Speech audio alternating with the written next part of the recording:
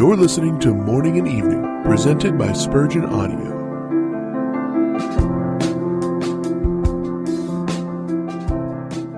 And ye shall be witnesses unto me. Acts 1:8. In order to learn how to discharge your duty as a witness for Christ, look at his example. He is always witnessing. By the well of Samaria, or in the temple of Jerusalem, by the lake of Gennesaret, or on the mountain's brow, he is witnessing night and day. His mighty prayers are as vocal to God as his daily services. He witnesses under all circumstances. Scribes and Pharisees cannot shut his mouth.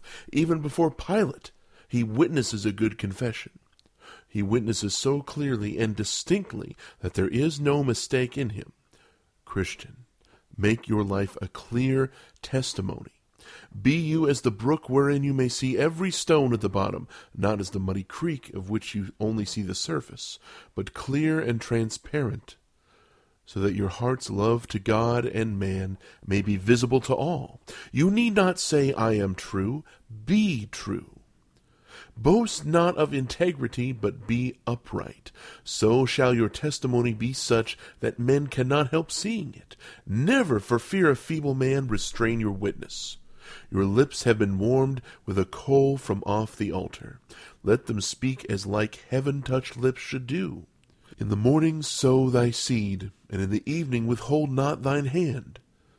Watch not the clouds, consult not the wind, in season and out of season. Witness for the Savior, and if it shall come to pass that for Christ's sake and the gospel's you shall endure suffering in any shape, shrink not, but rejoice in the honor thus conferred upon you, that you are counted worthy to suffer with your Lord.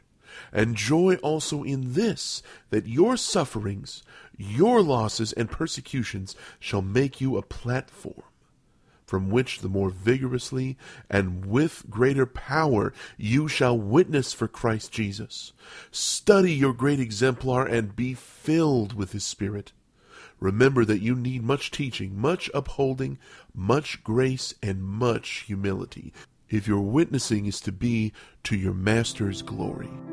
You've been listening to Morning and Evening, presented by the Spurgeon Audio Podcast. For more information about this podcast, you can visit spurgeonaudio.org. You can also email us at spurgeonaudio@gmail.com. Don't forget to subscribe to this podcast and many others by visiting theologymix.com.